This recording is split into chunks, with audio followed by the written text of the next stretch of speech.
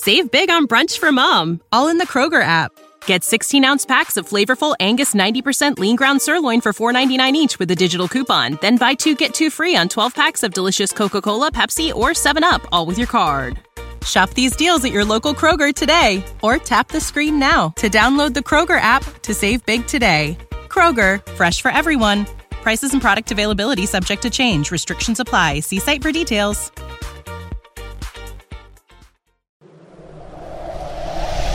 Adjacent. You're listening to the Sports Adjacent. Okay, I like that. I just learned something new today. Adjacent. With Jason Leisure and Russell Dorsey on the House of L Network. We're doing everything I dreamed of as an adjacent. I'm glad you wore that shirt, though, Cam. Because Is that a custom design? Did you have somebody make you a Wolfpack shirt? Did you make? I did have. It's spelled like your name is, so this has to be custom, right? I did have someone make me the shirt. That someone is my wife.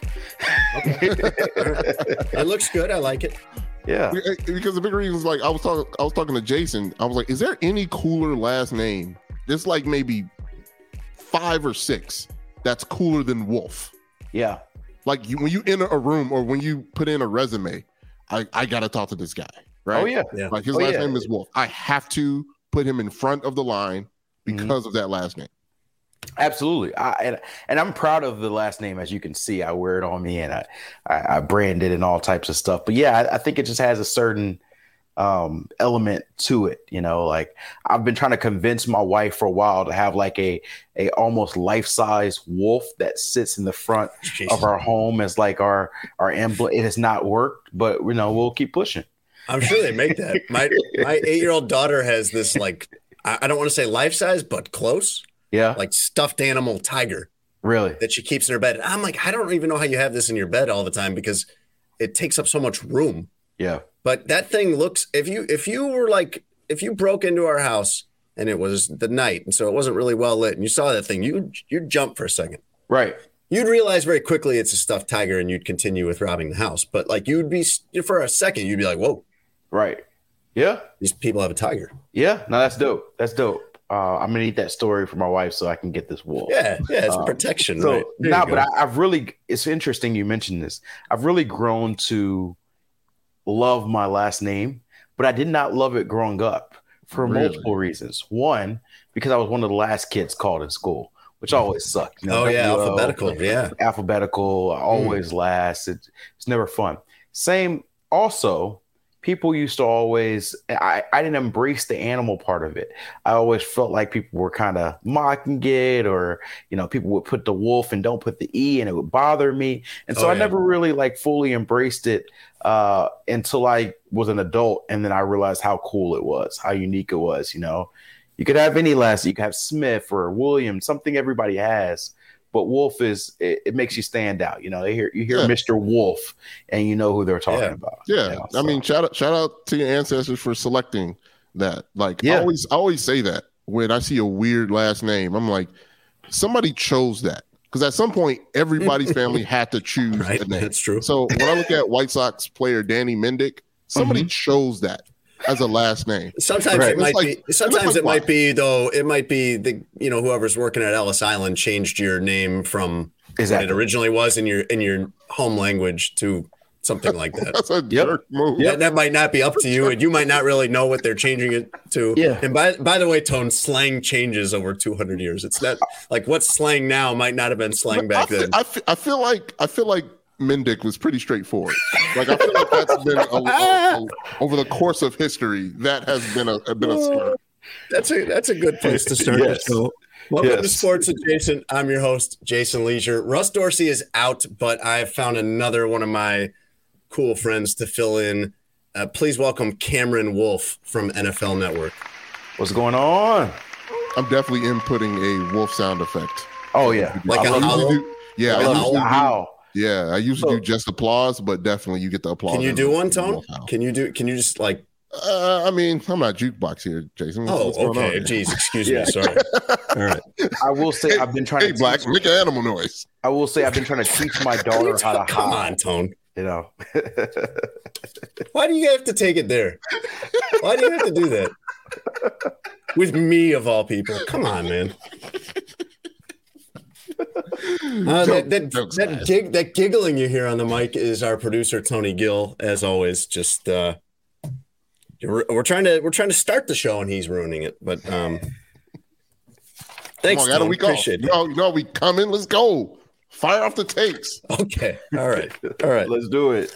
We're gonna get into a lot of things with our buddy Cam Wolf. We love the name. Like I think if you had a name that is an animal name, as long as it's like a cool animal, like if your last name was Hawk or something, that's cool. Yeah. But I wouldn't want to be like Jason Kittens. That probably doesn't sound as cool. Yeah. I mean, in a different career, it might work. But yeah, there's some of them that just don't fit. Like Squirrel wouldn't be a great Tony Squirrel name. Like OnlyFans, Jason Kittens. That gives you Jason Nighthawk. Sports Adjacent is brought to you by Sheets and Giggles. You can go to sheetsgiggles.com/SA and you'll get $230 off their new mattress. No promo code needed. It's applied. The discount is applied automatically at checkout. It's designed for perfect firmness and comfort. It's sustainable. You're going to love this mattress. So comfortable. Tone, you love it, don't you? Oh, yeah. Yeah, man. Perfect. I love that mattress. That's all you need to know right there. Go to sheetsgiggles.com/SA. Sports Adjacent is also brought to you by BetMGM. You can download the BetMGM app or go to betmgm.com. Use our promo code adjacent200. And if you bet $10 on any NFL game, you'll win an extra $200 in future bets if either team scores a touchdown. Use promo code adjacent200. BetMGM, the king of sportsbooks. Cam, so you told me that we're recording this on Wednesday night. That's usually what we do. We have other jobs, Russ and Tony and I. So this is the time we have to do this. This episode will come out Friday morning. Tone, what date is Friday morning? Is that the 18th? Yes. The Cam Wolf episode comes out Friday the 18th. But Cam, you said you were like giving us a little bit of trouble about this, and you are on East Coast time. Cam Wolf is coming to us from his home in Miami tonight. Yes. So we're recording this. I'd say right now we're at about 9 p.m. Eastern time. Absolutely. And you were you joking or no that this is like going to be an issue for you with bedtime and with winding down and like only half joking. Only half joking. No, I usually go to bed like 10:30. Sometimes I'll stay up to 11. You're a young man, Cam. I know. I'm a young man. Are you even 30 years old? In age only. Okay. I feel my lifestyle is very much old man. Like I have a wife. That's true. You are very married. You are very. You are in my stage of life. Exactly. At home. Yes. Even though you're like 10 years younger than me. My daughter just went down probably about 20 minutes ago. My wife put her down. And usually that's around time when I start winding down because, it just depends. If there's a football game on, I try to make it. Don't always make it, but I try to make it. This guy's job is to cover the NFL for a TV station, for a TV network. And you can't stay up for like Sunday night, Monday night, Thursday night football? It depends on the game. That too. If we've got the Denver Broncos and Indianapolis Colts, guess what? I am not going to make it. I'm not going to make it. Cameron Wolf, did you or did you not make it to the end of Bears Commanders, a 12-7 game last month? I couldn't tell you who won. Either could I. Yeah, man. The NFL has been kind of whack. Well, it's hard on East Coast time, too, by the way. Like, I'll defend Cam on that as someone that has lived in the East and Central time zone. It is way, way easier. Every sport. Tone, you have no idea, man. Imagine if everything started an hour later. Oh, that'd be hard. It is. So West Coast time is crazy. Like just having football games that early. But I do think that Central time or even Mountain time. I lived in Denver for 2 years. And Mountain Time or Central Time are the best time zones by far because you can make it to the end. And I'm a big boxing fan. And the biggest thing that frustrates me is all boxing fights start at like midnight. And so like I've got to like really be amped up. Like I know times where I will talk all day about the boxing fight and I'll fall asleep before the main event even. And same for UFC. I've woken up sometimes in the middle of the main event like, oh, wow, timing worked out. So yeah, Central Time's a blessing. Mountain Time might even be slightly better because 11 o'clock starts for games on Sunday. You can wake up. It's not super early, but you're still there. And then all your late night, you're in by 10 or 11. So Eastern Time Zone is not a time zone for sports watchers. Oh man, or for sports writers, it's a nightmare. Yeah. Like when you are writing for an Eastern Time Zone publication, when you cover the NFL, all the games start at the same time, no matter what. Right. So no matter where the game is going to start at 8:20 Eastern either way. But when you cover the NBA, it changes based on location. So when I covered the Heat, anytime you go even one time zone over, you come to Milwaukee or Denver or something like that, you are up a creek on deadline, man. Like it's not going to go well. It's not going to go well.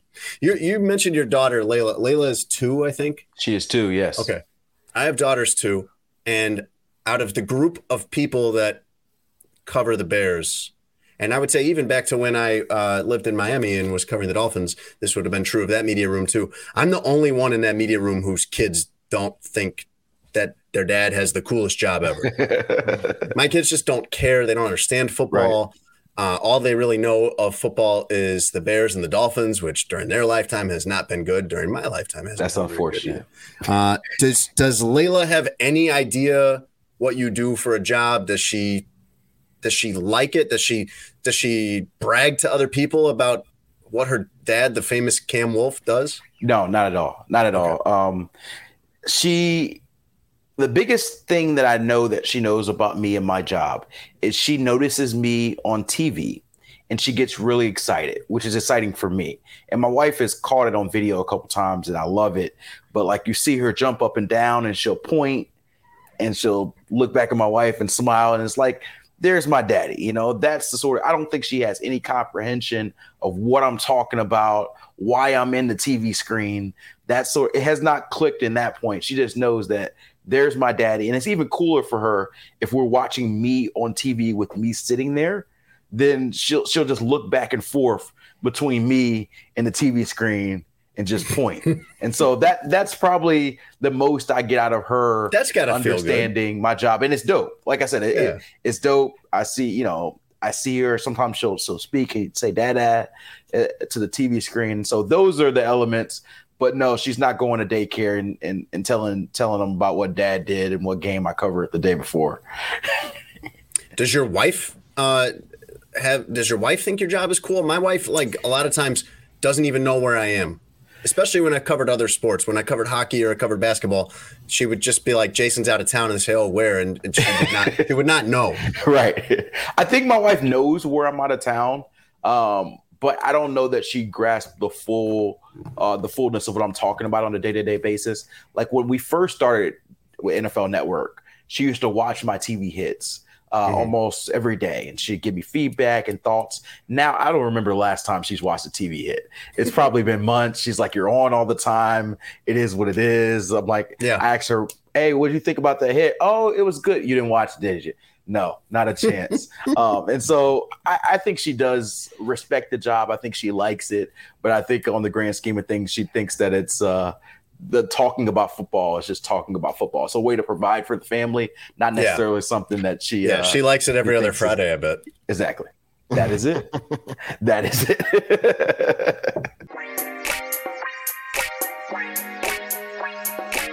All right, I want to talk about the Black Panther movie. I want to talk a little bit about Kevin Durant. I want to talk about Elon Musk ruining Twitter. But I want people to get to know Cam Wolfe a little bit better before we proceed, because Cam, you're very well known, but you might not be as known to our audience. This being your first time on the show. We're in Chicago. We're a Chicago-based show. We don't necessarily intend to be a Chicago-centric show, but that is where Tony and Russ and I all live, and absolutely. Where people would know us for the most part. But Cam, you're from Mississippi originally, is that right? That's correct. And you went to University of Houston. I see your helmet and your pennant in the background. Yep. Do you have like classic Southern phrases that you still use? I use especially when you're angry. I would imagine. Like my wife is from Louisiana. She's from rural Louisiana, and the Louisiana comes out when she's angry usually. That's a good point. So I've lived so many different places. I'm sure I've lost a lot of the Southern elements. One thing I have to be careful with is my language, particularly on TV. Not like cursing language, but like a lot of the Southern phrases, we blend our words together. So I used to be this fast talking dude. I'll take you back.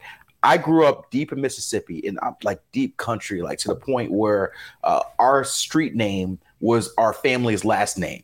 Wow. We would walk outside in bare feet almost all the time. You've never sounded like that at all to me. And I used the entire like 3 or 4 years I've known you, it's completely different, right? Probably even more than that by now. But you've never sounded like that ever. You've never given off that like I'm from the middle of nowhere, Mississippi vibe. Exactly. So I've evolved. You know, most people would say I would changed. But what's so interesting, like my favorite show as a kid was Walker, Texas Ranger. I used to wear hats and I was like the countryest black kid you can imagine. I had the heaviest Southern accent. And then I left Mississippi and the South around 8. And I moved to like South Jersey, Philadelphia area. And that's a complete contrast. There's this heavy, Northeastern slang, and it mixed together and it wiped out my Southern slang as a whole. But when I get excited, sometimes I speak really fast. And that's when the Southern is, maybe it's not a phrase, but the speed of it. And so I blend all my words together. I always get on my grandma. She's from Mississippi. She can't say street. She says creek, scroller. There's no STR. It's all SC, SC. Everything's SC. And so that comes to me sometimes when I'm speaking really fast. So I have to be careful on that type of stuff. But I think mostly it comes in my food.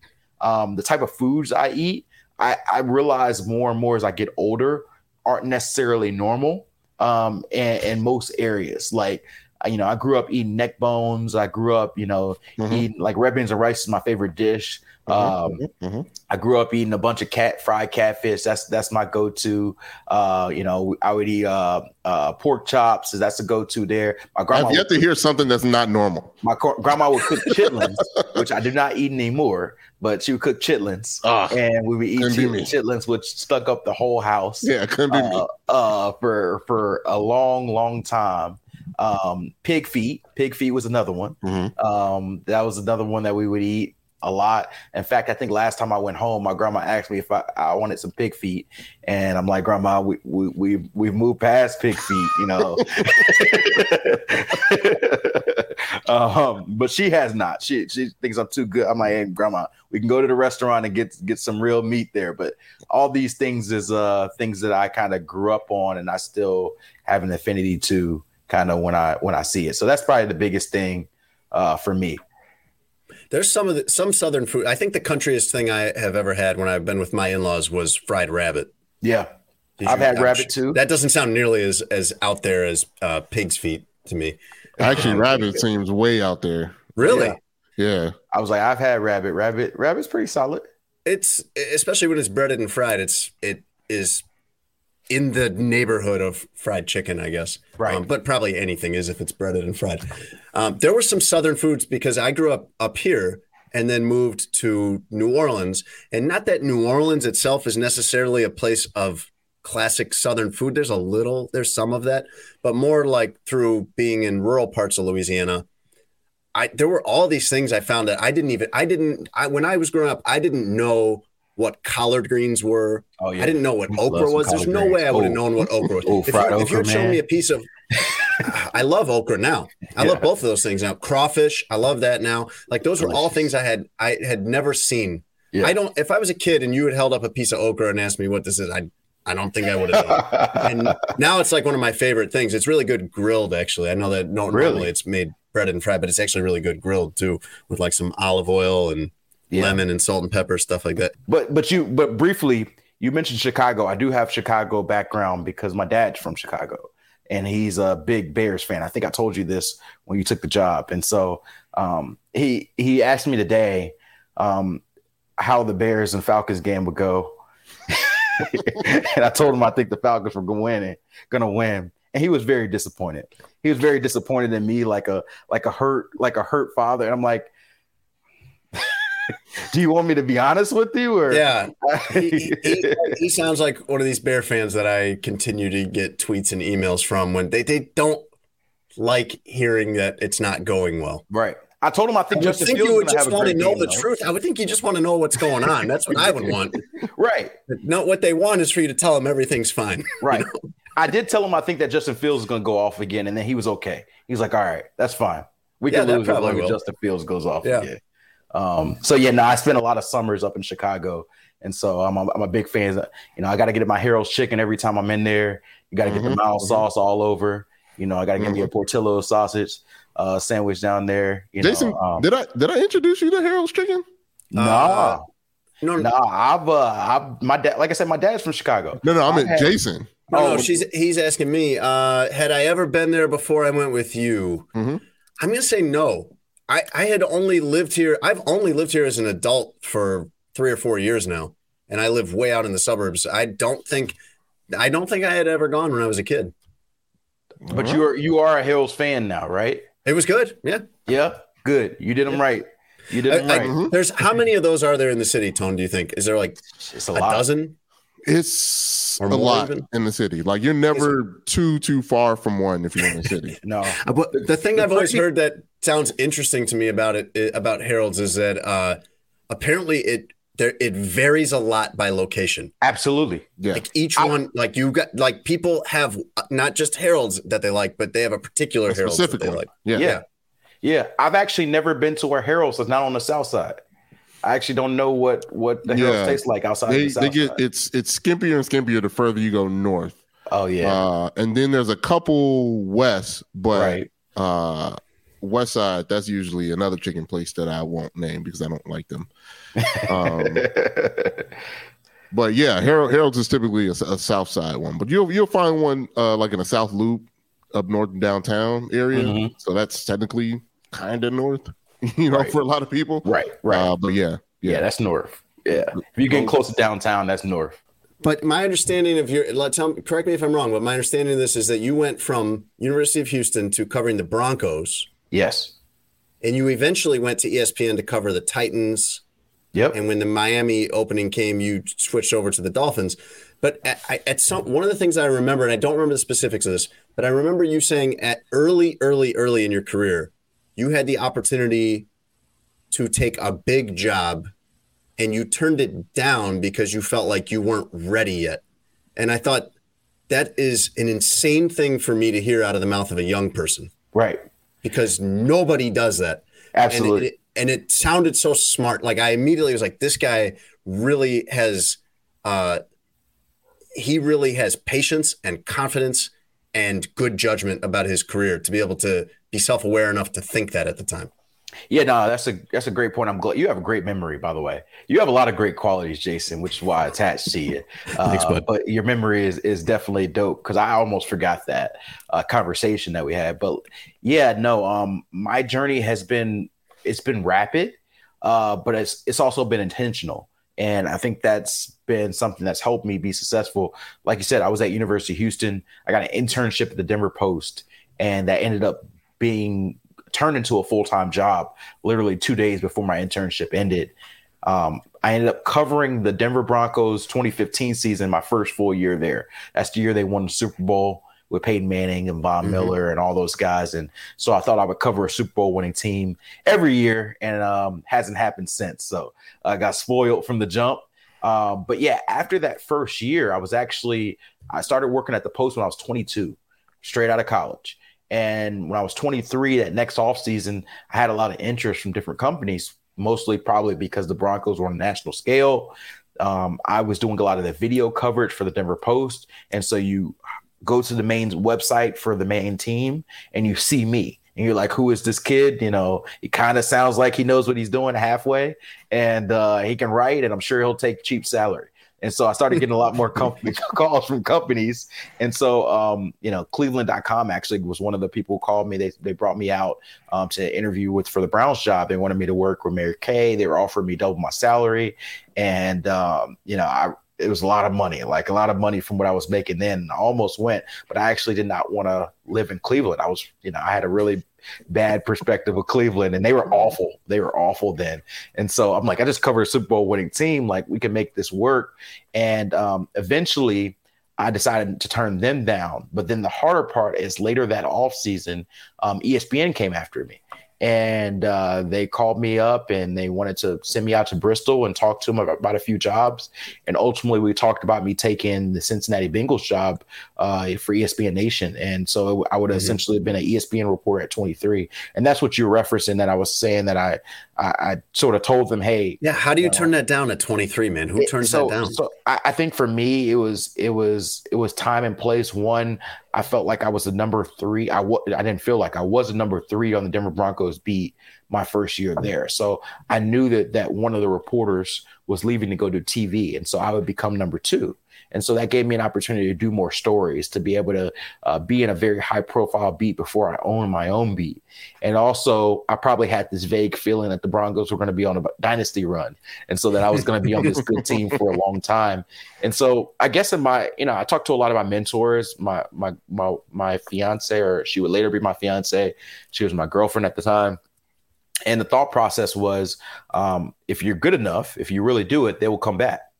And so what's the rush, and you may be more ready at that point. It may be a better opportunity, whatever the combination of it might be. And it was hard because ESPN is something that I always dreamed of being at. And so it took probably 2-3 days for me to kind of come to that fruition. But I'm glad I did, because ended up doing another year there, got a lot more season, really learned how to cover the ropes of the beat, made mistakes, learned from them. And then a year later, when I finished up, they called me again. And then they wanted me to cover the Titans and go out to Nashville. And so I took it then. So you've been on TV in one form or another for the last 5 years. Yeah. Now exclusively TV, right? I mean, basically. What are some of the weirdest or most difficult things you have had to ignore to do a hit? Like something that's going on, maybe even in 2020, when you were probably doing some of this from your house. Like, what are some of the like biggest challenges you face trying to concentrate and just do the hit with something else going on around you? Yeah, there's always people in the background trying to get your attention, right? People always think it's funny to be, like do different faces, do this. They're usually drunk. That sort of thing. And so those are, to me, that doesn't bother me because I'm in the time and place of that. I would say really the most difficult happenings I've had have been technical issues, honestly. Like I tell this story sometimes, and this is really inside the industry, so maybe only folks inside the industry would care. But I remember my first solo live hit at ESPN. They give us, and this may be, hopefully I'm not telling any state secrets. I don't work there anymore, so it's all good if I do. Let it rip, Cam. Come on, man. You're doing too many disclaimers. Let's hear it. If you're in the field, they give you a tripod and an app and a cell phone to film your live hits from. You film it yourself. To film yourself. You don't have a cameraman, Sports Center, not a cameraman. You save some money that way. You can have them out there, do the hit yourself, right? And so one of my first solo hits that I did that myself, I was at the facility. I think it actually wasn't even the Titans. It was the Dolphins. And so they had us shoot across the street. They wanted to shoot across the street from the Dolphins facility. And the problem was when you shoot over there, the Wi-Fi was really shaky. Oh, man, so I remember setting up, feeling really good. This was back when I was still kind of getting used to things. So I got there early and I was kind of ready and all this stuff. And 15 minutes before the hit, the control room gets in my ear and it's like, your shot's Wi-Fi isn't good. And I'm like, what do you mean? And they're like, it's not good enough for us to go on air. And I'm like, well, what do you want me to do? Like, there's not a lot of options from where I can go. And they were like, well, you've got 7 minutes to find a better shot or we're cutting your live shot. And I had this fear if I screwed up a live shot, they would never let me on TV again. Yeah. So I'm like, I'm going around the Dolphins facility. It's like 90, 95 degrees. This is summer. I've got a suit on. I'm already hot. I'm going around the Dolphins facility. I remember climbing through a bush to get to the other side because it was going to be the quicker route rather than walking all around. I've got leaves all over me. I'm sweating. I'm putting down a tripod every 100 feet saying, is this good? Is this good? They're like, no. I'm getting frustrated. And so I remember getting the tripod down, the last time, I'm like, this got to be the last shot. If I don't get it at this spot, they're going to cut me and I'm never going to be on TV again. And it worked. And they're like, hey, there's a 2-second delay, but we'll take it. And I'm like, thank you, Jesus. And so I did. It was a 30-second hit on Ryan Tannehill. I still remember. For Ryan Tannehill. All that for Ryan Tannehill. No offense, Ryan, but I did a lot of work for that hit. And I finally got out. I'm wiping all the sweat off. I'm doing all this. I had forgot completely what I wanted to say. And I'm just sitting there and I like blabber for 30 seconds. I had no idea what I said. And the first thing I did immediately when I'm done, I call my wife. I'm like, how was that hit? She was like, it was solid. I'm like, babe, you don't know what I just did. Yes, what I went through to get to that hit. She was like, I couldn't tell. I'm like, I didn't know whether to be happy that the audience couldn't tell or frustrated that they didn't know the struggle I went to give them 30 seconds of content for this network. Well, the goal is for no one to know, for no one to be able to tell. But I love the visual of Cam Wolfe running around in a suit. Or just a suit top, I assume, right? Yeah, just a suit top, you know. Cam Wolfe running around in a suit top and shorts in 95-degree summer humidity in Miami, checking the Wi-Fi, crawling through bushes, wiping, just drenched in sweat. Yeah, trying to do this hit on Ryan Tannehill. Yep, I do remember I sang one time on TV for an ESPN draft hit, and I'll never do it again because every time it was they were talking about my singing rather than my hitting, and I tried to practice. Well, that's good for TV. Yes, but I tried to practice so hard, like at ESPN, and hopefully I'm not blabbering too much, but at ESPN we used to do draft segments, and so we used to predict who they were going to take in the draft and the pick. And so this was from home segments. And so I like to have fun with it. I changed my suit 3 times for this hit because the Dolphins had 3 draft picks. So I had 3 different suits. And so for one of the hits, I was projecting them to take Alabama receiver Devontae Smith. They ended up taking Jalen Waddle. I was wrong. Anyway, I sung It's a Family Reunion from Wildin' Out with Nick Cannon. And so I was singing that. It's a family reunion. Who we introduced. And so I was singing that in the hit. I thought it was cool. I practiced, did all these different things. And I look at my comments for the text. It's like, who is this dude trying to sing? Like, I'm trying to give you guys something fun, some personality. And the only thing you're worried about, of course I can't sing. That's why I'm here talking. And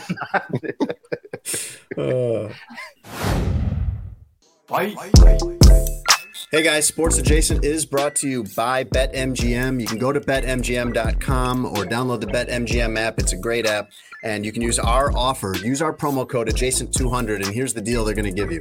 If you bet $10 on any NFL game, so a game you're going to watch anyway, put $10 on one of the 2 teams, and if either team scores a touchdown, you win $200 in free future bets if you use promo code Adjacent200. BetMGM has all kinds of other stuff on there. You can bet on NFL games, like I said, but college football too, NBA, NHL, player props, parlays. They have it all. Just go to betmgm.com or download the BetMGM app. And remember to use our promo code Adjacent200. That'll win you $200 in free future bets when you bet $10 on an NFL game. As long as one of those teams scores a touchdown, that's it. So go to betmgm.com or download the BetMGM app. BetMGM, the king of sportsbooks.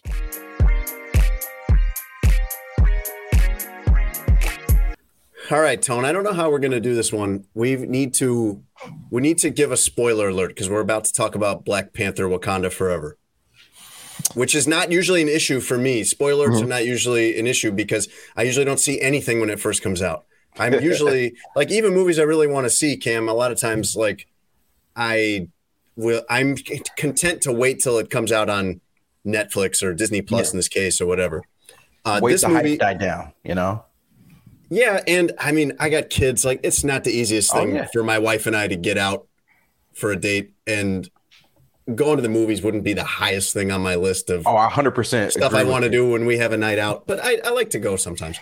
Black Panther Wakanda Forever, by the time this episode comes out, will have only been out for a week. So I do feel like we need to do a spoiler alert. So yes. I mean, Tone, do we just tell people like right now? Well, I mean, I've seen it twice. I've seen it twice already. Tony, so, but yes, okay, not I everybody. feel like a has week is a reasonable amount of time to give someone. You do? Yeah, that's enough time, especially a big movie like this. Like this. Yeah, come on now. Like, we're not waiting the whole forever. Weekend and the week after. It'll be Friday by the time this is out. So right. All right. That's a full week. Like this movie came out Thursday of last week. All right. Well, you guys have decided. You guys are the young people on the show, so you guys would have the best. I mean, we've said enough at this point that if you really want to skip it, you can skip it, but come back. Skip ahead to our Kevin Durant segment. This movie was, if you think about like what Ryan Coogler had to do to thread the needle on this and make this movie with the main character, with the actor Chadwick Boseman who played the main character dying, and then having to deal with that and work that into the story from movie 1 to movie 2, and still make a Marvel movie, still make this action movie, still make it true to the comics to some extent. I'm not a comic book guy. I don't have a lot of that, but I know that is always an emphasis when they make these movies, when they write these movies, and to then use it as a way to spring that franchise forward to be able to make more Black Panther movies down the road. That's impossible. But I feel like he did it. And the biggest thing I thought during this movie when I was watching it, Cam, was this is and it had to be, this is such a completely different movie than the first one. Yeah. I mean, I wonder what it would be like if you had never seen it, didn't know any of the real life story, like with Chadwick Boseman dying, and you just watched the first one followed by the second one. It would be such a sharp change. I mean, this movie's about grief. That's what this movie's about. Mm-hmm. This is a movie about grief. I don't know that it's like the most fun movie like the first one was. It's really good. It's really powerful, but it's a sad movie, in my opinion, about dealing with grief. It's a totally different movie, but it was everything that it had to be, I thought. Yeah, I thought that the movie was relatable in a lot of different areas. Like, I think I saw the movie about 2 days after it initially came out. And so I listened to a bunch of friends, and there were some criticisms of like, oh, there's not enough action early on in the movie and this and that, and it's not going to be exactly the same. And so I came in with a little bit subdued expectations, and they were wrong. I love the movie. I thought it was better than the first movie.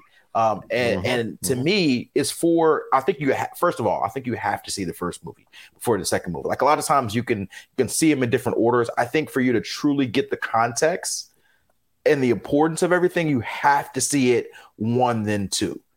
But I just think about, like you said, what they're going through personally. But then the story was so fluid from the jump. From introducing a new character in Ironheart, who had been a part of the comics, introducing her while also intertwining this grief that they're going through. And the lasting scene I think about, and it may not have been a significant scene in the grand scheme of things, was, and we've given our spoiler alert, but Angela Bassett, who plays the mom in this movie, she's essentially learning news that her daughter has been kidnapped by, Namor and his civilization. And so Lupita, who was in charge of taking care of her, is coming back and trying to defend herself and say, hey, let me go get her. And you just get such a raw emotion where she's like, I just lost my son and my daughter at the same token. And she said it in such a poignant way that you just kind of feel the weight of her trying to lead a country, but also dealing with her personal pain. And then also you see Lupita's character dealing with the grief of, she just let this, the woman go. Like she, and so I felt that, like at that time, like I'm not a big tearer up. I almost teared up in that moment. I'm like, man, like I feel like that's my mom. I feel like that's my sister. And, I think they did a really good job of making sure it didn't feel like a cookie cutter movie where it all came pieced together. There was moments where I thought they were going to fail. And there was also moments where I felt for the villain in the story, quote unquote. And so I think all of those things made me feel different emotions throughout that I didn't feel, honestly, till maybe the very end of the first movie. And so I loved it. I gave it probably a 9.5 out of 10. And I liked it a lot better than I liked the first one, to be honest. I thought the first one was kind of, it was cool. The first one was a superhero movie, and it had depth. Yeah, it had a lot of depth to it, and it had a lot of cultural importance. But it was a superhero movie. Yeah. And I mean, and also on top of the fact I'm not the biggest Michael B. Jordan fan, in general. So take that as you may. But the second one. Okay, all right. I was like, that's an interesting one. I feel like we're going to need to explore that another time, but I don't want to derail you from your more serious point. I felt like they, considering the circumstances and how they wanted to go about it, they made the decision not to replace him. So I love the fact that they melded their real world issue of their main character passing and infusing that into this Marvel Cinematic Universe, right? Like, the movie had real world consequences in effect, in a way. And I liked that they didn't, because if you replace them, how do you discuss that? How do you shout them out at the end of the movie like they end up doing, right? At the end, it was like, oh, this is for our friend. Yeah. I listened to an interview where Ryan Coogler, the writer and director, talked about this, and he said he said he had already written the sequel before Chadwick Boseman died. And it was going to be a movie where we really get into the mind of T'Challa and his different ways of processing the world and relating. But he said everything was on the table. Do we recast T'Challa with another actor? Do we incorporate this into the storyline? Do we not? Should there be another movie? Right. Do we just, cancel this? Which they weren't going to do with the financial stakes, with the first one being $1 billion movie. But he thought, or if they say that there has to be a sequel, I don't know if I can do it. I mean, everything was on the table in that regard, like what you're saying, Tony. And like you said, they chose to incorporate it into the story. And the movie opens with the funeral scene. And I remember thinking, watching it, this has got to be so real for them, for the actors. Oh, absolutely. I wonder how much you really have to go to a particular place in your mind to act in this case, because this probably felt really real to them, like what they actually went through, all of them. Yeah. They didn't really get a ton of time either. I don't know what's the prerequisite amount of time to grieve someone's loss, but he died while they were filming the movie. And so early portion of it. And so you have to restart, do things in this lens, and at the same time grieve it. So like you said, if you're in a funeral for T'Challa, you may feel like you're at the funeral for Chadwick at the same token. And so I think that when you mentioned the director, I think he made the right choice in this, in every token, and how to handle it. Even how to sort of end the movie, and how they placated that and set themselves up for a third Black Panther. This is a franchise that means a lot, obviously to the superhero world, but obviously a lot to the Black community. This is something we've never had. And so I think it would have been too much to discontinue the series, to end it. I think that to continue it in his legacy and use this movie essentially as a memory of him was the perfect way to transition and honor him, but still keep the legacy of the Black Panther, going forward. Yeah, I mean, it was good, man. It was good. It didn't feel like the chat, even though they respected him in the ways that they did in the movie, it didn't feel like it was heavy or heavy-handed. Yeah, it felt very natural. It didn't feel forced at all. Right. Yeah. It didn't feel forced. It felt very natural about how would a family get over a loss of their son, their brother, their dad, their lover, right? Everybody did reacted. It explained everything too. You know, where was Nikita at the end of that last movie, right? Like everything they written and closed a lot of circles to make the movie flow and connect the previous movie and to the rest of the Marvel universe by adding Namor. And again, he did it again, right? Like in the first Black Panther movie, it's like the world was introduced to African culture, right? In a very beautiful, very cinematic way. And this time adding another culture, right? American, Spanish, like taking real world history, because that did happen. The Spanish conquistadors did come over there and did the same thing, enslaved the people there, and then turning that into a movie where it made sense, where you can follow the storyline. Again, we're giving up a lot of belief in a superhero movie, but you felt like, okay, I can see this happening. Like I also judge a movie by how do I feel about the villain. And Cam, you made a good point where you understand where Namor is coming from. Yeah, in an aspect. All he wants to do is protect his people, like the Wakandans. Right. So what's make them so different? And I think that's, again, spoiler alert. You don't have to keep saying spoiler alert. That's what Shuri realizes at the end before she takes Namor's life was, we are the same. We want the same thing. Right. And to get to that point through her grief, through her anger, and then coming to a result, I thought it was very, very well written and well acted. Well, that's clear. Briefly, that's clear.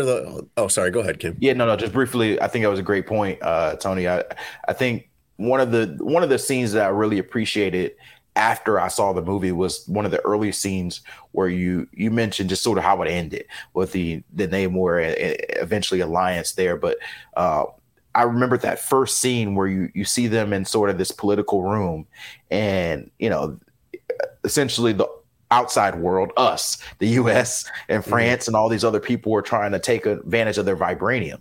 Mm-hmm. And so you see a country that is wounded, that is grieving, that is a target, and these other countries were trying to attack. They're trying to capitalize on it. And to me, that felt real. Like I was like, hey, if Wakanda was going through this in the US, just being frank, I think we would try to take advantage of it. I think we were not going to be like, oh, well, they lost T'Challa, let's give them. No, we want the vibranium. We're going to go get the vibranium. And so to me, that made it feel really real. And then their response throughout just showed the strength. And so I really appreciated that 5 or 10 minute scene there, because I think it made it feel less of a fantasy, a creation, and more of a, I'm there and I understand. It held up a mirror to our real world. Yeah. Like, and you notice they didn't directly talk about the United States really just by word, but like it held up a mirror. It was like, look, if this was happening in real life, absolutely. The rest of the white owned countries, if I can be frank, would be trying to take advantage. Right. That's why it makes it more, when you look at the villain of this series, Namor, you're like, does he have a point? Like with Killmonger, does he have a point? Right? Because it's like if this was happening, we're supposed to feel bad for the Americans, right? Yeah. Because Namor, you can't wipe everybody off. But he's like, they did it. Yeah. Yeah. It's interesting. It's interesting how the last few superheroes have all kind of had a similar theme. I mean, super villains have all had a similar theme, but been different. When you look, even to the extent where you look at Thanos, from Thanos, and then you go on and, like you said, Killmonger, and now Namor. Like, these are all guys who, I think the old school villain was, they're just bad. Like, they're just doing chaos. And now it's nuanced, like a villain with the cause. They have depth, and you understand. And some people may even root for the villain. Like, there was a lot of people in the first movie that rooted for Killmonger. I was like, Killmonger was right. I don't know if it's going to be the same for Namor, but I'm sure there are a lot of people who understand. And so I think that makes the movie have a lot more depth, for the villain to not just be the bad guy for everyone. Michael B. Jordan, by the way, aside from the fact that Tony has some unspoken problem with him, Killmonger has like one scene basically. Yeah, I think they maybe call back to it later, but it's essentially one scene, and it's incredible. And this is one of the reasons why, like you said you heard friends talk about the movie or whatever, and like when there's a movie that I really want to see, no matter what it is, I try to find out nothing at all about it until after I've seen it. So like I did not know. I could have easily stumbled upon like Michael B. Jordan in the credits of one of these, like on IMDb or something, and then it would have spoiled it for me. Right. I had no idea he was going to be in the movie at all. And so when he showed up, it was the surprise that the writer would have intended it to be. I think there's so many parts of this that you look at, and it's like I keep coming back to like how impressed I am by the job Ryan Coogler did writing and directing this movie, because like the scene you're talking about in the United Nations, it's just a great scene. Mm-hmm. The way that they cut back and forth, they're cutting back from the speech to scenes of mercenaries trying to steal their stuff, and just kind of cutting back and forth until it ends with the Dora Milaje bringing in the mercenaries like on their knees on the floor of the United Nations. Like a lot of depth to that scene, just perfectly put together. There's bringing back Killmonger, creating a villain. How do you do this? How do you do this as a writer? I mean, set aside all the other challenges that this guy had. He creates the protagonist and the antagonist, and they should be allies, and they're trying to be allies, but they can't, and they end up having to go to war with each other. And like Tony, the funniest spoiler alert you could give about Black Panther would be that it ends in a tie. Yeah. But I think that like one of the things I thought about throughout the movie, and I hadn't read anything. The only thing I'd heard about the movie before I'd seen it was all of the things that we all heard about. Are they even going to make another one? Who, like, for a couple of years, this was, in pop culture, like this mystery over who was going to be the new Black Panther. Is there going to be another Black Panther? Whatever. But I just kept thinking like, the person who wrote this movie wrote it from the experience that they've gone through, because Ryan Coogler, and I found out later, like Ryan Coogler and Chadwick Boseman really was a partnership in this movie. Chadwick Boseman was not just the actor who showed up and played this character. Like he was very involved in defining the character and what would the character do in this situation and things like that. And in this movie, I don't know that there is a main character in this movie. I guess it'd be Shuri.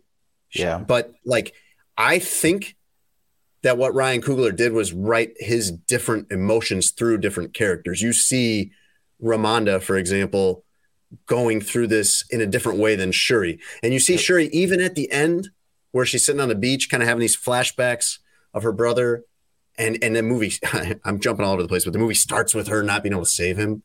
And she carries all this grief and then slammed with more grief when her mom dies. And the movie ends with her sitting on the beach, kind of reminiscing, seeing scenes in her mind of T'Challa.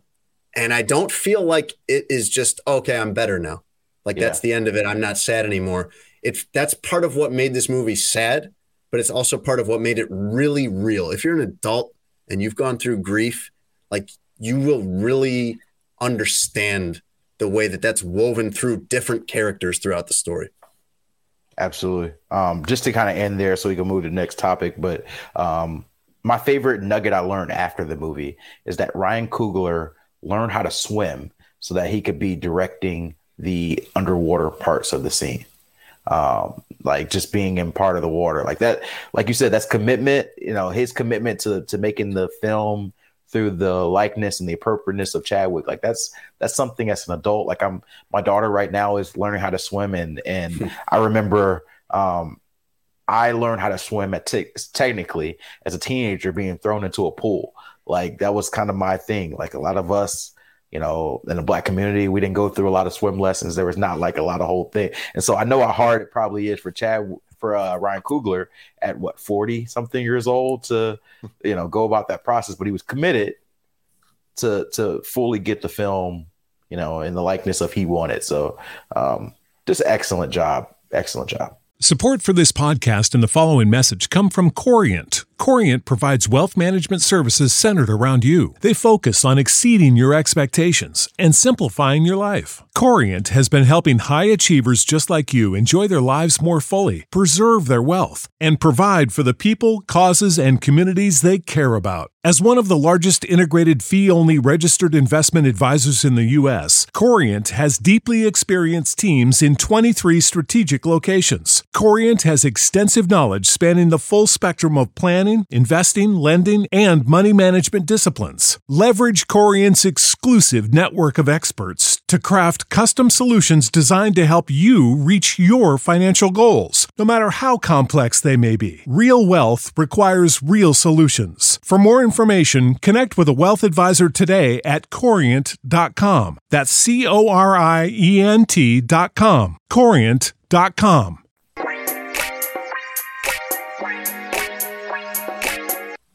Hit the button, Tone.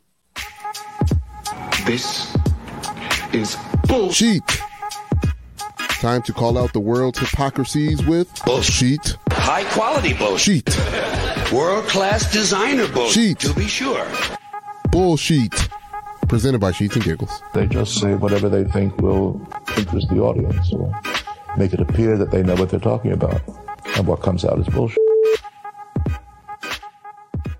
I Call Bullshit is a weekly segment, Kim. We usually, I'd say most of the time it's something about the Brooklyn Nets or whoever Jim Irsay has called to be his head coach. Sheets and Giggles sponsors I Call Bullshit. You can go to sheetsgiggles.com/SA and you can get $230 off their new mattress. No promo code needed. Just go pick out the size that you want for your bed, put it in the cart. The discount is applied automatically. Go to sheetsgiggles.com/SA. I'm calling bullshit on Elon Musk and his memo that he sent about Twitter 2.0. He sent this in the middle of the night, subject line, a fork in the road. Very obnoxious. But he sent it at midnight, which is the time when all great staff emails get sent at work. And basically it was get on board with these long hours and unreasonable expectations or hit the road. Did you read this memo, Cam? Does this sound like this you want to work? I did. I read the memo. Really, this whole Elon Musk taking over Twitter thing has been exactly what I anticipated it being. Like, it's being just a disaster. Yeah, bad. Right. That I thought it would be. A big load of bullshit. Yeah. It almost feels like a kid, where you have the yes or no box that you give someone where he's like, hey, do you want to stay or take 3 months of severance? Let me know. You had to click yes. I think you had to click. There was a button to put in the email for yes to stay with the company. Do you like me? Yes. Yes. It just feels like it's going to end poorly. I really enjoy Twitter. Like, I know that people have a lot of this and that about Twitter. I feel like has been a very important part of my career as a sports journalist. Yeah. I don't want it to go away. I don't want Elon to ruin this. And I feel like he's going down this path. And I don't know if there's a return there. I can't imagine what it's like to work for Twitter. It sounds horrible. And this description of how to work, Tony, we're going to make this our new work policy at Sports Adjacent too. Long hours and unreasonable expectations. Hardcore work, as he likes to say. I'm going to send you an email at midnight tonight, Tony. This actually sounds very reasonable to me. If you have equity in the company, yeah, he's treating it like a startup. We're going to have to work insanely hard to make this work, but we're all going to get rich off it. Great. Yep. But really, it's just he would get rich off it. So, like, why would I want to do this? Right. If I'm fully qualified and capable of working somewhere else, why would I want to do this for him? I just think this isn't going to be here. It's hard to bet against Elon Musk because he succeeds a lot. But, like, Twitter is not here forever. Right. Just like Blockbuster Video wasn't here forever. And even Netflix, you thought no one would ever supplant Netflix for streaming. And there's other choices now. Netflix is not my first choice of stuff to watch. Yeah. Like, someone will make another Twitter. In fact, people are already I've read articles. People are already making basically alternate versions of Twitter. None of them have caught on yet. But you know that something will. I mean, we don't use MySpace anymore because something else came along. Yeah. It makes me wonder, like I said, I really enjoy Twitter. I'm sure there will be something that comes along that we'll get used to. But Twitter was such a unique space. I'm saying it in past tense, like it's already gone. Right. Twitter is such a unique space for, I like I said, for sports. Like it's always felt like a bar. Like Instagram, TikTok, Facebook have never felt the way that Twitter is felt in the middle of a big event or a big moment. And so I just feel like I'm just so sad because I'm seeing him ruin it. And, even from the verification things. He wants you to help him make those billions, Cam. You paying $8 or $9 a month to keep your blue check? I'm not paying $1. You're not going to pay Elon Musk for you to be able to put content on his website? Not a chance. And help him get rich? Really? Not a chance. That's some bullshit too. I Call It Bullshit is brought to you by Sheets and Giggles. You can go to sheetsgiggles.com/SA and you'll get $230 off their new mattress automatically. No promo code needed. These are awesome mattresses, super soft and comfortable. There's almost like this, I don't know all the science, but there's almost like this memory foam type top layer to it. Super comfortable. It hugs your butt so well, as Tony likes to say. And you'll get $230 off automatically if you go there through our link, sheetsgiggles.com/SA.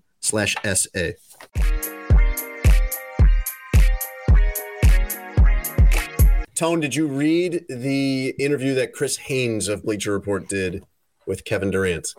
I did. It was good. Yeah. Kevin Durant let it fly. And it was pretty spicy. What was your favorite part of it?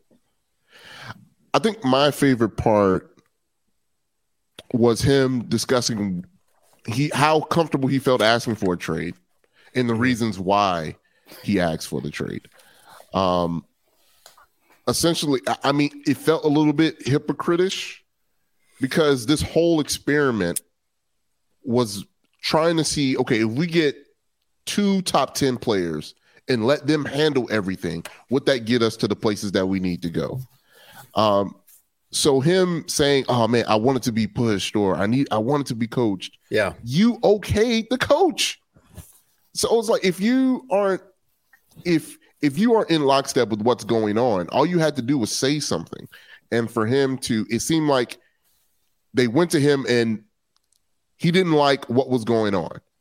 And it's like, but you created this environment. So what do we do now? That was the only part of it. It wasn't phony. But it was the only part of it to me that felt off. That felt like he's getting this wrong. Yeah. Because he's living in a mess of really of his own making. So the quote where he's literally naming his teammates in the starting lineup and saying that's my favorite part, Kim. As we know, but when you say it's no, you want me to read it to you? I have it right here. Would you like me to read it? Yeah. When you say it's this is incredible, you're going to think I'm making this up. You will think that this quote, if you didn't read the interview, you will think it's not true that Kevin Durant said this, but it is. He says, "Look at our starting lineup: Edmund Sumner, Royce O'Neal, Joe Harris, Nick Claxton, and me. It's not disrespect. Parentheses, here comes something disrespectful. But what are you expecting from that group?" That's the quote. That's a real thing that he said in an interview. That's like you said, I have to double check, especially in Elon Musk's version of Twitter. You know, there's checks out here going everywhere. There's fake stuff going out. That is a wild quote to say and then have to go back into the locker room or on the court the next day. "What's up, Nick? How you doing, Edmund?" I mean, he's right. It's true what he says. And the point he's making is realistic. Like, be realistic about what we've got. Don't think this team's going to win a title with these 4 guys and me. That's the one thing I've always appreciated about KD. Like, for better or for worse, he's going to tell you exactly how he feels. Mm-hmm. And there's not an athlete. We talk about Twitter. There's not an athlete who loves Twitter and commenting like a Twitter user in his regular life more than Kevin Durant. Like, what does he make? $35-40 million. He comments like he's literally, one of us, just hanging out, just talking ball. Like, come on, man. You see me out here with Nick and Edmund. Like, come on. Like, there's certain things you just don't say out loud, at least for their perspective. I think that's behind closed doors. You might say, hey, like, come on, man. Y'all really can't expect me to win with this. I like him saying what he thinks. I like him saying what he thinks. I mean, that's cool, but it's also confusing because it's like, okay, you're complaining about the players. Why'd you leave Golden State? Yeah. So I think the biggest frustration for fans with he clearly thought this was going to go a different way, Tone. I mean, he had a different vision of what this was going to be. Agreed, but you had something good there. Yeah. Yeah. So my whole thing is the biggest frustration for me, and I think I'm speaking for a lot of fans, is what do you want? Yeah. Like, really, what do you want? I think be the look, I'm just out here to get buckets, Carmelo type guy. Yeah. Okay, cool. Then be that. If you want to be winner guy, okay, then be that. But he's had both situations, and situations that was under his control. Mm-hmm. He left Oklahoma City to go to Golden State. He left Golden State to be a part of whatever this is with Kyrie at Brooklyn. So these are all his choices. And for him to not take responsibility in that piece, like, hey, this is what I wanted, but I got to make it work. Like, for him to not even hint that he's on that path of self, awareness. Yeah, awareness. Thanks. Yep. It was very disappointing, as open as we think he is. Yeah, that's an excellent point. Because I think one of KD's, what we love about him is his honesty, maybe one of his flaws as well, because I think that he cares so much about perception that I think it impacts his decisions and how he goes about them. And so you mentioned the decision to leave Golden State. I think he's been very clear that he left there, even if he hasn't quote unquote said it, because he wants to be the guy and be the reason why you win a championship, right? Like, I think he had that quote maybe 8-10 years ago in Sports Illustrated where he's talking about being second. I'm tired of being second. I'm tired of being the second best player in the league. I'm tired of being second. I've been second my whole life. Second draft pick. And so he wants that LeBron-like credit, right? Because like wherever LeBron goes, he can switch teams. It's going to be LeBron won that title. Yes. Absolutely. KD wants it, and when he got to Golden State, he got those titles, and he didn't feel satisfied because of Steph. Steph won you those titles, right? And you just joined the bandwagon of a team that was already good. And so I think it's a flaw of his. But Tony, I think that's probably the reason why he left. And now he's getting to Brooklyn where he wants to be the guy, the reason why. And he's like, dang, this is harder than I thought. Give me some help, not superstar help. Not like a guy that's going to like be better than me. That's help, very specific. Like, that's like very just specific. Below me, just like second tier star help. like not Edmund Sumner. Yeah, come on. Can you imagine him going not LeBron either, though. into the meeting like, hey, I need some help. Look, but don't get an all-star. Yeah. All right. But maybe a little bit. I'm sure he walks in there with ESPN's like preseason top 100 rankings, and he's like, "All right, anyone from this section of the list, this is where you work." Yes, 11 through 40. exactly. And then I'm looking at him like, "What are you saying? What are you talking about?" Like, yeah, I mean, it's just look. Every person has the right to sabotage their own careers. I will say that He's had a great career, Tone. He's had a great career. But I mean, the way it's ending, look, he's not going to get any younger. He's not going to get any healthier, than what he is. Injuries just don't go away. But once you pile them up, they become, can I manage them going forward? So it doesn't look good, particularly good for Kevin Durant. And here's my thing too. People saw LeBron and thought they could be LeBron until they realized it's hard to be LeBron, right? LeBron realized it's hard. Yeah, LeBron is hard. As far as putting a team together. They're doing that right now. When you don't trust other people in an organization to help you get to the places that you want to go, I don't see how do you live that way? How do you want to be a part of coaching decisions, a part of managerial decisions, but on top of be the best player that you can be? It's impossible. That's why Steph Curry and the Warriors work so well. He is not high maintenance. He works hard to be excellent, and then he works with the coaching and works with the management to develop the situation that's best served for everybody. That's what I think players don't get, at least a part of this current generation. That it's not, of course, basketball leans towards if you are the best player or top 10 player, you're going to win most likely. Right. But to get to the ultimate goal of consistent championship contending, that takes a whole organization to help you with that.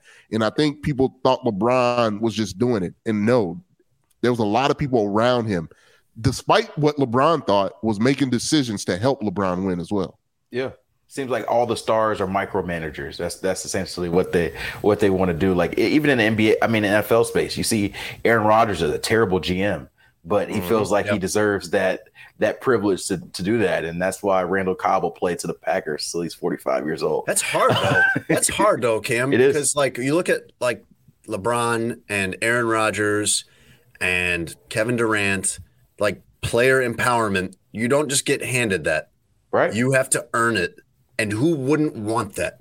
Who wouldn't, by nature, want control over the place they work and to be in charge of their bosses, basically, rather than being told what to do by people in these cases that have a lot of expertise. I mean, the best years of LeBron's career were when Pat Riley was building the team around him and Eric Spoelstra was demanding a certain style of play out of him. He has never been as good as he was those years. Right. But but how do you stifle that? How do you say I've risen to this level where I'm at the very top, whether it's Aaron Rodgers, LeBron James, whatever, and people will give me that power to have me in their building? It's hard not to take it. Yeah, it's hard to say I've gotten to the point where I deserve it, and I'm going to decline it and be subservient to management, to a GM, to a coach, whatever. Cam Wolf did it. Cam Wolf, a saint of a man, did it. Yes, right. But at that token, I'm pro player empowerment, and so I want them to have the ability to until James Harden gets it. But I think that you got to. I think you got to realize that, like you said, the responsibility that comes with it, and essentially you're taking on two jobs, so you've got to take the criticism of two jobs too. You know, if your team's not functioning the way you want it to do, it's not built that way, you got to look at yourself. Like KD's calling all these dudes out, but you know the way these things work, a lot of these teams, they team up, they figure out who their teammates are going to be. You know, if you're LeBron, your agency signs all the players that, you know, you get them to go directly to your team, and so you're creating that. And so if you, like for the Lakers, for example, LeBron deserves just as much, if not the most amount of blame for the fact that they've been a bad team. Absolutely. He built it. You know, you fire the GM, you fire the coach. That doesn't change the fact that these are the guys who have control. And so I think KD has to look himself in the mirror, and you can fire Steve Nash all you want and say this and that. At the end of the day, if you're going to take on the responsibility, if you're going to vouch for Kyrie and say, hey, he's the guy that we want to build, then you take all of this with it. You take all of this with it, and that's on you.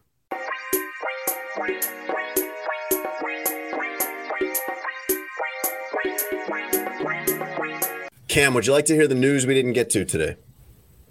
Yeah. Are you familiar with Patrick Beverley? Yes, very much so. Who doesn't enjoy watching Patrick Beverley? Yes. You're aware, huh? Westside Pat. Yes. Yeah. I don't know that I want to hang out with Patrick Beverley, but I like watching and listening to Patrick Beverley. You're aware he has a history with Russell Westbrook, I'm sure. Yes. And for those who don't know, he injured Russell Westbrook's knee while lunging at him for a steal when Russell Westbrook was trying to call timeout or about to call timeout. Yep. Pat Bev says on his podcast, which is very creatively named the Pat Bev Podcast. Maybe we should have named it that. Should we just have named our podcast the Jason and Russ Podcast, Tom? It would have worked. People get hung up on adjacent and like how to spell it. And is it a play off my name, which it's not. I'm not that clever. Should we just have named it the Jason and Russ Show? I think it would have worked. I mean, people want to make sure, you know, when you're making these hot news, you know, go to the Jason and Russ podcast instead of the Sports Adjacent podcast. But in your mind, every week of this is just the Tony Show. Yes. So Pat Bev says on the Pat Bev podcast that an OKC ball boy threatened to kill him over this, that he came back, I think while playing for Houston, came back to OKC for a game after that had happened, after Russell Westbrook tore his meniscus, I believe. And there was heavy police presence there because there had been a threat on Patrick Beverley's life. He was not aware of this. He was surprised by this when he got there. And in typical Pat Bev style, here's what he said when he was asked if he was scared. And now, Tony Gill reads.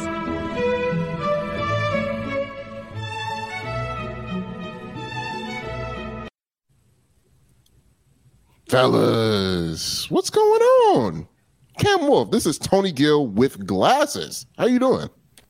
I'm good. How you feeling? Cam, do you play pretend games with Layla? Yes. Like where she pretends to be a character, Elsa or Anna, whatever. What are you getting at, Leisure? This is what he makes us do here, where he puts on his wife's glasses and pretends that Tony Gill with glasses is a different person. I mean, he does look like a different guy. Both Tony Gill and Tony Gill with glasses, what they have in common is neither of them reads particularly well. Okay. I don't know what you're talking about. I'm an excellent scholar. Tony Gill with glasses, back at it again. Sports Adjacent Podcast. All right, this is Patrick Beverly on whether he was scared when a person allegedly threatened to kill him. Bleep no. I wish I would have ran into his bleep. I would have beat the bleep out of him. Of course. Yes. Of course. And I believe him. I do. Believe him. I do. Hey, Tone, quick Lakers check-in. Tone is fascinated by the Lakers disaster. As of this recording, they are 3-10. Only Detroit and Houston are worse. And, LeBron's fault. Tanking would be great for them, except that they have a pick swap with the Pelicans because of the Anthony Davis trade. So it's really not going to help them that much. Unprotected. And by the way, as we're recording, the Pelicans crushing the Bulls right now with no Zion. So they're going to get Victor Wembanyama and Zion and have Brandon Ingram and have CJ. It's about time something good happens in New Orleans, right? Tone, you know how you have told us before that nothing is going to stop you or get in the way. Like you will drop any activity if you have to go to the bathroom. Yes. That's your standing policy. Like you would leave in the middle of anything. Yeah. In the middle of your own wedding if you had to. This is just going to have to wait. I got to go. Yeah. An alleged thief in Mexico City would advise you otherwise. After allegedly holding up a bus with a fake gun and stealing 8 cell phones, the accused thief had to make a number 2 while he was on the run. Wow. Police tracked him using surveillance cameras as he ducked into a shopping center nearby and to use the bathroom. And so they follow him in. They know exactly where he is. They kick open the door and find him there. He's sitting there. He's got a phone. There's a photo of this that I'm going to have to show you guys. It's amazing. It's censored, so you won't be totally shocked. But the look on this guy's face when he gets caught is exactly what you're picturing. Here it is. Wearing a beautiful Bulls hat there. He's bare butt too, man. This dude is reckless. Oh yeah. Bare butt in the public restaurant. His face is amazing. So that's how he's caught. Oh wow. He held up a bus and they caught him on the crapper. Man, I wonder where he's gonna plea. I mean, that photo. I can make my verdict off that photo. Cam, are you familiar with Pete Davidson? Yes, I am. This guy is unstoppable, man. Man, it's amazing what you can do when you got the confidence of a man with. That's right, Tone. He's now dating Emily Ratajkowski. Yeah, man. So an extremely successful model and actress, freshly divorced. He all he has done is date actresses and models. Yeah. This guy splits with Kim Kardashian. I don't know who broke up with who. I don't follow this closely enough. Do we know? I can't tell you. It had to be her breaking up with him, right? It had to be. Yeah, I mean, I'm perpetually in disbelief over this, Kim. Yeah. About Pete Davidson, right? Yes, all of it. Yeah. And he's funny. I like him. I'm about to say he has to have traits that we just don't know about, Well, as Tony says, there's one that we do know about. There are rumors. Yeah. And finally, Cam, when you hear a good song, so when a song comes on the radio or your iPhone or whatever that you like, do you just kind of immediately start nodding your head to it? Yeah, absolutely. That's the right answer for this story. Thank you. So do rats. Scientists at the University of Tokyo put tiny wireless headphones on 20 rats and observed them bobbing to the beat in time of Sonata for Two Pianos by Mozart. Wow. They also tested out Born This Way by Lady Gaga. Another one, Bites the Dust by Queen. Beat It by Michael Jackson. And Sugar by Maroon 5. So rats, one of the things they found, I don't really know why we need to know this, but I mean, apparently there's examples of this all over TikTok. So maybe somebody needed from the scientific community needed to validate whether this was true for us. But rats and humans display beat synchronization. So like with your head nodding to the beat, most clearly at 120 to 140 beats per minute. Wow. That's the news. They like it jamming. They do. They do. And they probably would like more songs. You know, if you're a rat and you've only heard 5 songs, you probably think those are the 5 best songs ever. But imagine you start hearing some different songs. I still can find that unsettling, though. I don't know. Rats. It's weird. That the rats have like a human quality or something we think of as a human quality. Yeah, that's weird. Were you freaked out by Ratatouille? That's the whole basis of the movie, is that the rats like kind of live like little people. Yeah, cartoon rats are different. Like real ones. Yeah, why does that unsettle you? Like, you think they're gonna like band together against us? It feels like they can coordinate. Okay, all right, yeah, but they're still rats. It's not like it's alligators doing it. Yeah, still, man, there's too many of them. I don't want them coordinating. Well, we'll keep an eye on that. Okay. Thank you to Cam Wolf for joining us. We really appreciate having you in as guest co-host. Cam, you were fantastic as always. Absolutely, we had some fun. Sports Adjacent is brought to you by Sheets and Giggles. You can go to sheetsgiggles.com/SA and get $230 off their new mattress. Go on there now. You're going to love it. Automatic discount. No promo code needed. Just go to sheetsgiggles.com/SA. Sports Adjacent is also brought to you by BetMGM. You can download the BetMGM app or go to betmgm.com and use our promo code adjacent200. And if you bet $10 on any NFL game, you automatically win an extra $200 in future bets if either team scores a touchdown. You can also bet NBA, NHL, player props, parlays, whatever you want. Just go to BetMGM or download the BetMGM app. Use our promo code adjacent200. BetMGM, the king of sportsbooks. One more question before we get out of here, Tone. Why do you hate Michael Jordan? Michael B. Jordan. What's your issue with him? Can you give us this in like 30 seconds? Yeah. I don't want to keep him for a whole nother segment. His teeth are too big. He doesn't emote well. So when he's trying to act, all you get is teeth. And it's like, it doesn't make him believable to me. I went through my head of 7 different reasons why you could have disliked Michael B. Jordan. And the teeth never came to mind. Now watch. When next thing you watch with Michael B. Jordan, watch. He does not emote well. I knew it was going to be something weird, and I still didn't know it was going to be that. Yeah. Cam, thank you so much for putting up with this nonsense. Thank you for being part of the show. We loved having you. All the best. I hope I see you at a Bears game this season. Absolutely. Thank you, everybody, for listening. We'll catch you next week. Thanks for listening to Sports Adjacent with Jason Leisure and Russell Dorsey. Be sure to download, subscribe, and give the podcast 5 stars. You can check out the latest episode of Sports Adjacent on all digital streaming platforms. I'm very much adjacent. For a couple hours, I thought I was hood. But then all that happened, I was like, you know what, James? You adjacent to the mother.